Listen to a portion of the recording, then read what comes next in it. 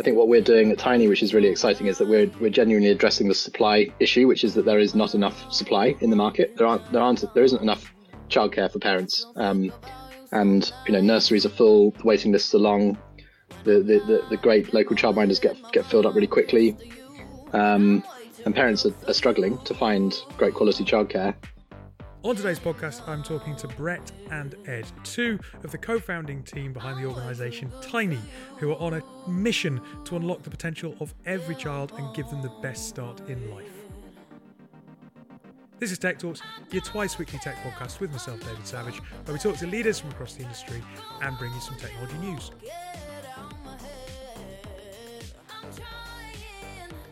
As mentioned in the intro, we are talking to Tiny. Ed Reed is one of the co-founders. He was also one of the very first guests on Tech Talks some 5 or 6 years ago. And now he's been joined by Brett from Teach First to bring Tiny to the market. Basically, we're looking at an organisation here who are looking at early years education and creating opportunities as well for people to create employment opportunities for themselves to help in this space. It's one area where technology has as yet not really been able to unlock extra added value, and that's exactly what the team are trying to do.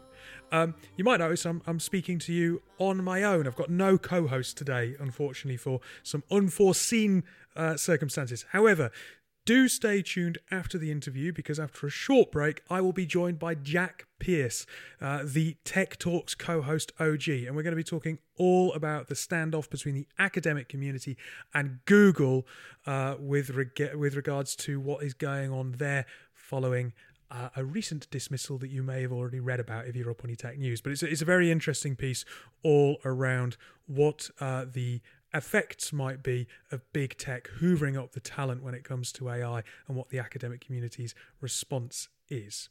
So that's what's to come on today's show. We'll go straight into the interview with Tiny. Today, I'm talking to the two co-founders of Tiny. We've got Brett and Ed with us. Ed, returning to the podcast after a very long time. We first interviewed you when you were at Gray's. And Brett, if anyone is familiar with Teach First, they may be familiar with your work. So thank you both for joining me on the show today. Thanks for having us. Thanks for having us back. Yeah. For anyone who isn't familiar with Tiny, which one of you wants to describe the problem that you're trying to solve? Maybe I'll start. So I've been in education now for almost 20 years. I was a management consultant and then started this charity Teach First in the UK, which the goal was to really help schools in disadvantaged circumstances and ensure all children get access to an outstanding education by really trying to attract the best talent into teaching and school leadership, and really focused on the problem of educational disadvantage. And then about 10 years ago, I co-founded Teach for All. So this is now in 50 countries around the world.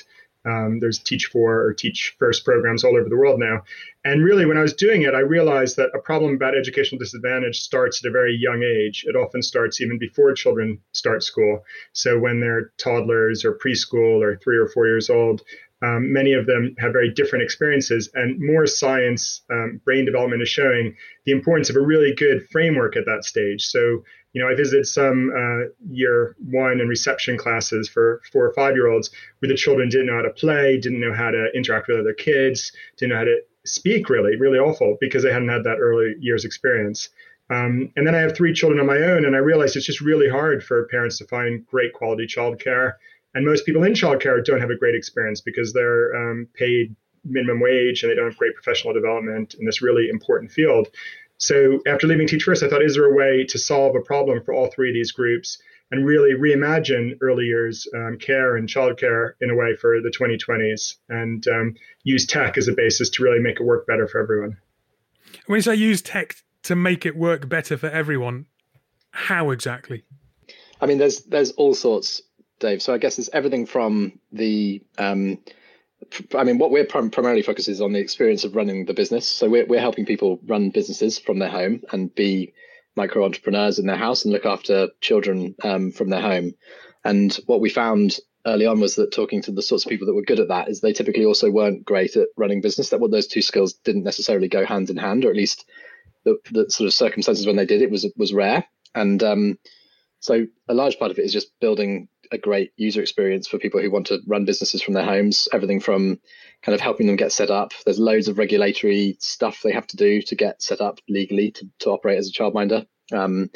There's taking payment, there's organizing insurance, there's finding customers and communicating with them and looking really professional on the web and in their communication. So kind of much like, if you were choosing to rent out your house, you wouldn't go and list it yourself on all of the different holiday sites. You'd put it on Airbnb, and they handle all of the sort of complexity of doing that. Our goal is to try and make it as easy as possible, certainly from the business side, to be a childminder and to run a great home nursery from your home. So that's where the tech kind of kicks in, is it's just making all of that experience as easy as possible and letting them kind of be great childcare providers without having to worry about all of that extra stuff. So forgive me for my ignorance, but you're talking about kind of ages 0 through to 5 years old. So a home nursery from your home, this is localized pop-up people switching careers to become a childminder, and a family, a parent going, you know what, with the pandemic, it's hard being a CIO perhaps, and a teacher and a gym class teacher and a chef. And I need to find someone to help me do this because I can't both do my job. And the expectation seems to be that people should be doing their jobs and looking after their kids full time whilst their kids have been doing kind of Zoom classes and whatever else. But I suppose when you've got a child who's 2 years old, that's even harder to do if the nursery is shut and you're trying to juggle both a job and looking after a toddler. I mean, it's impossible. It's absolutely impossible, I think. I can't imagine anyone could work from home with a toddler at home also and actually do it. It's anyone who has a toddler knows they require, full-time attention. So that is the idea, that there is this platform where people can set themselves up as a childminder and people find them in kind of a local, I suppose, peer-to-peer kind of economy kind of style way that it's just much easier to access. Yeah, I mean, we help. I almost think of us as a whole end-to-end platform. So childminders are an official type of designation.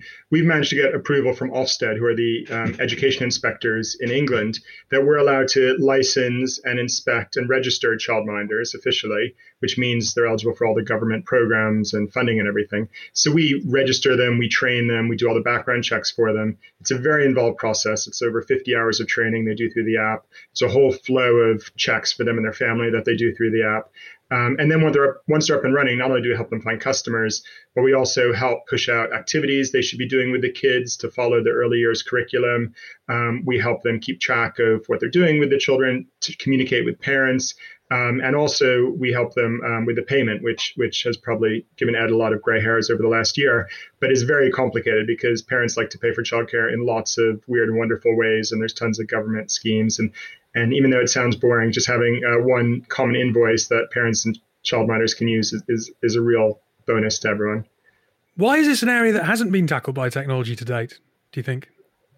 It's a good question. I think that it's incredibly fragmented. I think there's a number of different parts of the childcare sector that you could be looking at. And I think what we're doing at Tiny, which is really exciting, is that we're genuinely addressing the supply issue, which is that there is not enough supply in the market. There isn't enough childcare for parents, and nurseries are full, the waiting lists are long, the great local childminders get filled up really quickly, and parents are struggling to find great quality childcare. And so that there are a handful of edtech startups operating around the kind of providing software to nurseries and that kind of thing. But what we're addressing at Tiny, which I think is kind of more zoomed out and a much bigger problem to tackle, is actually helping build new supply and bring new great quality childcare to the market, and do so in a way which we think is kind of more in line with what parents are looking for, which is family style environments, home from home settings, small groups, much more flexibility than you get from a nursery, and doing that in a way which we're also empowering people to start businesses and kind of quit their other jobs and do something a bit more interesting with their lives that they actually have a real passion for. So I think it's kind of it's new in that sense. It's there are plenty of apps that help you run your nursery or update your parents on the child's progress through the EYFS, which is the kind of curriculum they have to use. There's all sorts of things. There's lots of products you can find in that space.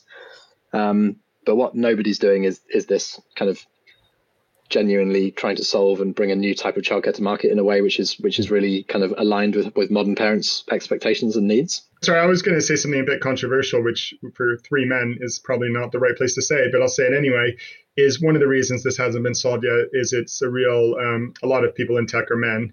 And this is a problem that often women usually have to deal with more than men. And I think, the fact that there isn't great childcare out there, enough great childcare out there, the people who are working in childcare get paid minimum wage and don't get a great professional development, even though they're these really important professionals who change people's lives on a day-to-day basis. I think, there's some underlying fact there that women deal with this issue more than men, and probably most people in tech are men. So, I wonder if that's also a reason why this hasn't been prioritized as much as some other sectors. Yeah, and I suppose that's where you've seen kind of an explosion of companies like Elvie and so on, kind of tackling whole areas that had never really been touched and were rather arcane. You talk about supply. I suppose there's an open goal in some regards in that there are a lot of people who have been made redundant, who are unemployed, who I suppose might be open to the idea of doing something different. But how do you cut through and find those people? Because when you're a scale up and you maybe don't have a huge brand presence in the market, and you're entering an area that or you're entering a market that I suppose is not as developed, getting noticed must be difficult. Yeah, I mean, I think it's this is in some ways, we know 2020 is an awful time for the world, for tons of individuals. It's a awful experience. The economy is not in a great place. The COVID's been a huge crisis. What it has also then, though, is shown people that they're looking for different types of work going forward. And, many people who are in fields that haven't done well in the current environment will be looking for different types of jobs. And many of these people really enjoy spending time with children, their own children, other children, really enjoy the idea of being an educator, really enjoy the idea of starting their own business. So in some ways, this is a perfect opportunity for us to open these opportunities for people who are looking for this type of work. And we've already begun to see that there's just lots and lots of wonderful people out there, professionals, former teachers, people who have done all sorts of things, moms, dads, who are really excited about this sort of work and are just looking for the opportunity to start this sort of business, but haven't really been given the community or the support up to now enabling them to do it.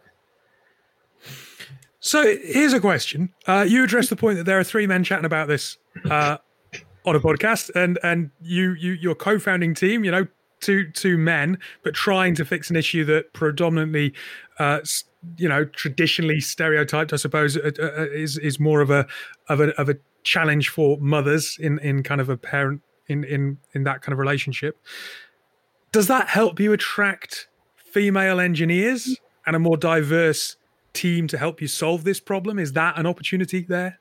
I mean, it's something we were aware of right at the beginning, that we had to be more proactive than anyone about making sure that we got the right amount of diversity in the team and hired a really great mix of people. And I think that it's certainly, I think the thing that's been most noticeable is that having a business which is genuinely driven by a mission, which we 100% genuinely believe in, and Brett is the face of that, with a charity background and having worked all his life in education.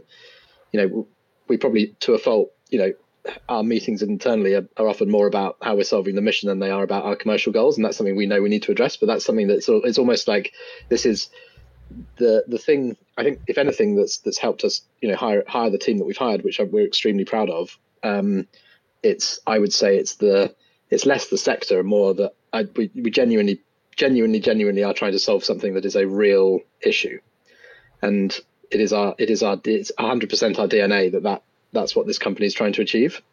We want to be commercially successful too, and I think, like Brett's, I'm sure he'd say himself, but we believe that being a business is the right way of doing that, and having most impact. And but I think that aside from the fact that it's childcare, we actually don't tend to push that as being a reason to bring more women in. I don't think that's necessarily a great message, but I do think the fact that we are phenomenally mission driven, and that we're doing something which people can really get behind as being a real world problem that we're trying to solve is helpful in hiring great talent. There's no doubt about that. Out of interest, I don't know what your setup was pre-pandemic. I don't know whether you were in an office in central London or whether you were remote working. But given that you're so focused around mission and purpose, has that made keeping the cultural identity of the business, which everyone obviously is talking about at the minute, culture and how you kind of keep that when teams are so disparate, has that made that aspect of it easier? Yeah, I mean, we've always been kind of remote friendly company. I'd say that we weren't remote first. That's fair. We had an office, albeit quite a small one with a team the size that we had. But you know, we've had right from the beginning. We've had people. In fact, our third co-founder John is based in Birmingham and used to spend a day or two a week coming down to London, and now we don't see him so often. But it's we've always had that in our DNA, and so I think that kind of and that definitely helps with hiring as well. There's definitely people that need that flexibility. I think if anything, the pandemic and being forced to go fully remote has been really helpful in terms of forcing us to address cultural challenges that you get from being fully remote. So I think we've invested quite a bit in kind of how we communicate with each other, how we use Slack, how we document things, our meeting cadence, all sorts of stuff like that. I think had we not been forced to go fully remote, we probably wouldn't have addressed them in quite the same way. And feel pretty good about like how we work as a company being fully remote. I think we're pretty well set up for it. But that said, I think we are definitely missing hanging out with people, and I think it's primarily the social stuff that's the bit that I miss, and the kind of the things that just I'm yet to see the solution that solves it for remote. Who knows? Maybe someone will crack it, but it's I don't think we have yet. I mean, a few weeks ago we did an offsite, a COVID-friendly offsite in a hotel where we were separated and everything. And when Ed and I were just saying today just how important that was, spending a few days together as a team. I genuinely think I think it's great to work remotely and give lots of flexibility. And we have people in Wales, we have people in Germany, all over the place, and parents who like to work flexibly and different hours and things. But I do think coming together some points are really important to align people and rely on everyone. And I think that has to be an important part of remote working.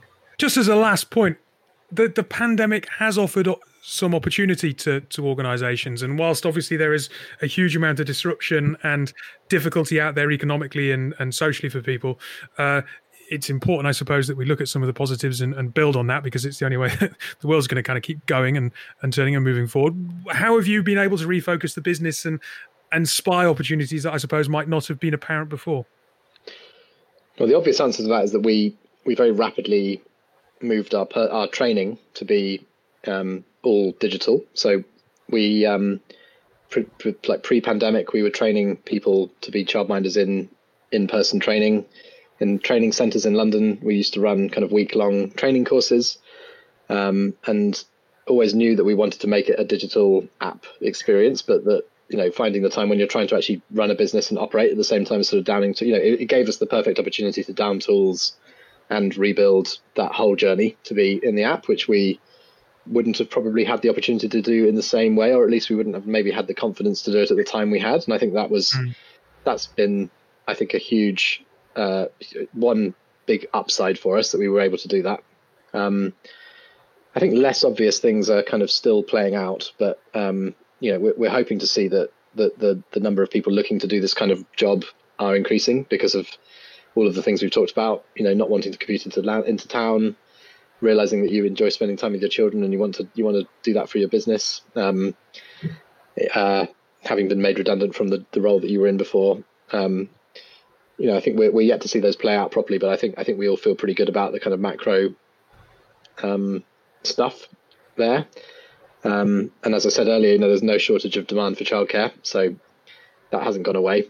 I think the interesting word there that you used was confidence. It sounds like these were always things that you wanted to do, but this forced circumstances where you had to, and you put ideas that seemed apparent into practice. Yeah. Look, we have great talent now all over the place. I'm just thinking one of our, great people in the organization is based in Wales, is a mom with small children, and, works really hard. And I think, the fact that she doesn't have to come to London frequently, and I have to say, she achieves great things. She's able to certainly, move really fast, meet great goals. But I think she's probably able to balance that much better with her family responsibilities than she would if we had to come into an office frequently. I know she is. So, you can see like that's just one example of many of someone who I think is achieving even more during the pandemic than she would have, having to commute into London or travel in quite a lot on train. Look, if someone's listening and they're a technologist and maybe they've got some engineering skills and they think this is a problem they want to try and help solve, what should they do? Where can they go and find out what you're looking for and maybe get involved? Yeah, great question, Dave. It's almost like we planted that. Yeah, no, it's good. No, I mean, look, we've got a careers page on the site. There's some jobs on there, but we're always interested in great people that are interested in joining the mission. So I'd say even if the perfect job isn't there, then we'd love to hear from you. We've got a fantastic head of people who'll be more than happy to have a chat with them, I should think. And we just we're almost everybody on the team is kind of not almost everybody on the team is doing it for all the right reasons, I think, which is that they really believe this is a problem that needs solving, that can be solved by the great kind of combination of education and early years and tech backgrounds, kind of bringing that together.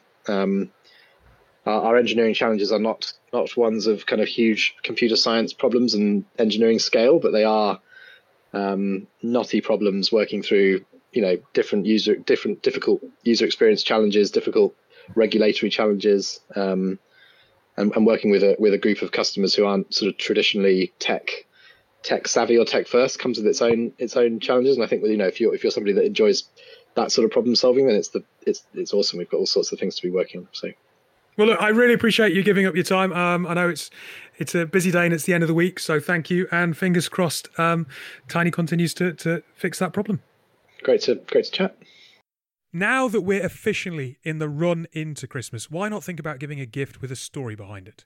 Alive and Kicking are using football as a force for good and helping to support mental health education across Africa. You can do the same by giving someone a football from aliveandkicking.org/shop. Now the footballs come in retro 90s kit designs, so go, have a look and give a unique gift that will help make a huge difference to more than just the person who receives it this Christmas. Joining me for a very quick bit of technology news, I'm delighted to say we've got our OG co-host back. Hello, Jack Pearce. Hello, David Savage. Nice to be back. Thank you. Look, a quick bit of tech news that I'd love you to consider. This is taken from VentureBeat. Researchers are starting to refuse to review Google AI papers. So basically, this story is about the fact that computer scientists in AI are beginning to refuse to review Google AI research until Google changes its stance on former AI ethics co-lead Timnit Gebru. So researchers select research for publication at academic conferences, work on a voluntary basis to support the scientific community. They normally choose a huge number of Google papers. So this is big news on that front. And it's big news because it's part of this kind of wider trend that there's been a brain drain from academia to big tech, in particular Google. So this difference in opinion, let's say, between big tech and how actually the academics and AI experts see the technology being used is big news and creates, quite apart from the fact that there's a huge diversity inclusion question mark here and over their treatment of a member of staff, it's big news.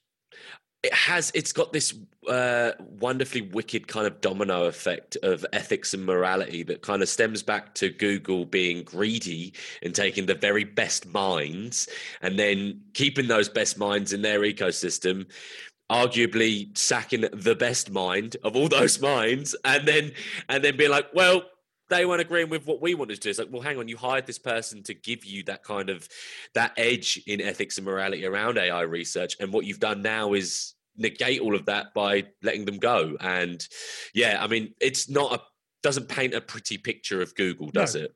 No, never. If anyone's really not familiar with this story, basically the research paper at the center of the disagreement is about language models and can they be too big? So it's talking about things like environmental racism, the potential to perpetuate a wide variety of bias, gender, race, and other characteristics. And obviously, the bigger the data that you shove into the machine, the more the likelihood of bias. And obviously, Timnit Gebru, as their co-ethics lead, was hired to highlight these points, was critical, and was then censored and dismissed. And Google are trying to paint out that it wasn't a dismissal. Others inside the organisation saying absolutely it is. And it's great to hear there's a lot of pressure coming from within the organisation as well. But yeah, it's a worrying stance if, as you say, you've got the best minds in those organisations being muzzled. Yeah, it's just, it begs, but if it's not the point of doing this, it's like me hiring a lawyer yet representing myself at court, and I've got no chance of doing anything well because I've got no idea about the law or anything like that. Or it's like a government not listening to the scientists around a pandemic outbreak. It's kind of what it's like. Oh, don't be fantastic on it. Listen to your experts. And, companies like Google, companies like all these big tech companies, their new USP, their new avenue for creativity should be like social justice, should be awareness and racial equality and gender equality and all this kind of stuff. Yet the minute you hear that, oh, we don't like what our co-head of ethics did, so guess what? There's a mutual parting, like when a football manager's sacked or whatever. Everyone knows it was a sacking. Come on. It just doesn't look good on Google. It doesn't look good on their future and what they're planning. The stupid thing is, right, I get that they want us to be able to have an AI system that can book a hairdresser for us. Yeah. Right? But they're going to get there first. They're going to deliver the tools that empower the next generation and beyond, whether we like it or not, because these organizations are basically too big to fail now, right? There is small competition in the market in the other big tech players. They'll get bought by them though, won't they? Google are going to get there pretty quickly. Like, maybe you could get there a little bit slower and make sure that you're not doing something that adversely affects society at the same time. Yeah, I mean, why don't you try and do something for the good of everyone that doesn't paint your soul black en route to doing it, right? Like, I mean, it sounds easy enough. But, as with all big tech, they march to the beat of their own drum. Like you say, they are too big to fail now. They'll buy the competitors. They'll do what they need to do to succeed. But more needs to be done. More needs to be spoken out about this kind of stuff. So, us doing this is great social justice as well. Crusaders. Exactly. Us and the resource you stole this from, 100%. Century, yeah. There you go. Probably more them than us. I think they've got just a little ship. Look, thank you for joining me for a quick bit of tech news. I know that you're busy, so lovely to hear from you, Jack. And Tech Talks will be back next week. I don't care, I'm not coming back. But won't you get out my head? I'm trying to let you go, but you're still under my skin. When you talk, it's just nice, filling up my time. But I ain't never gonna admit that I miss you, 'cause I won't give you the satisfaction.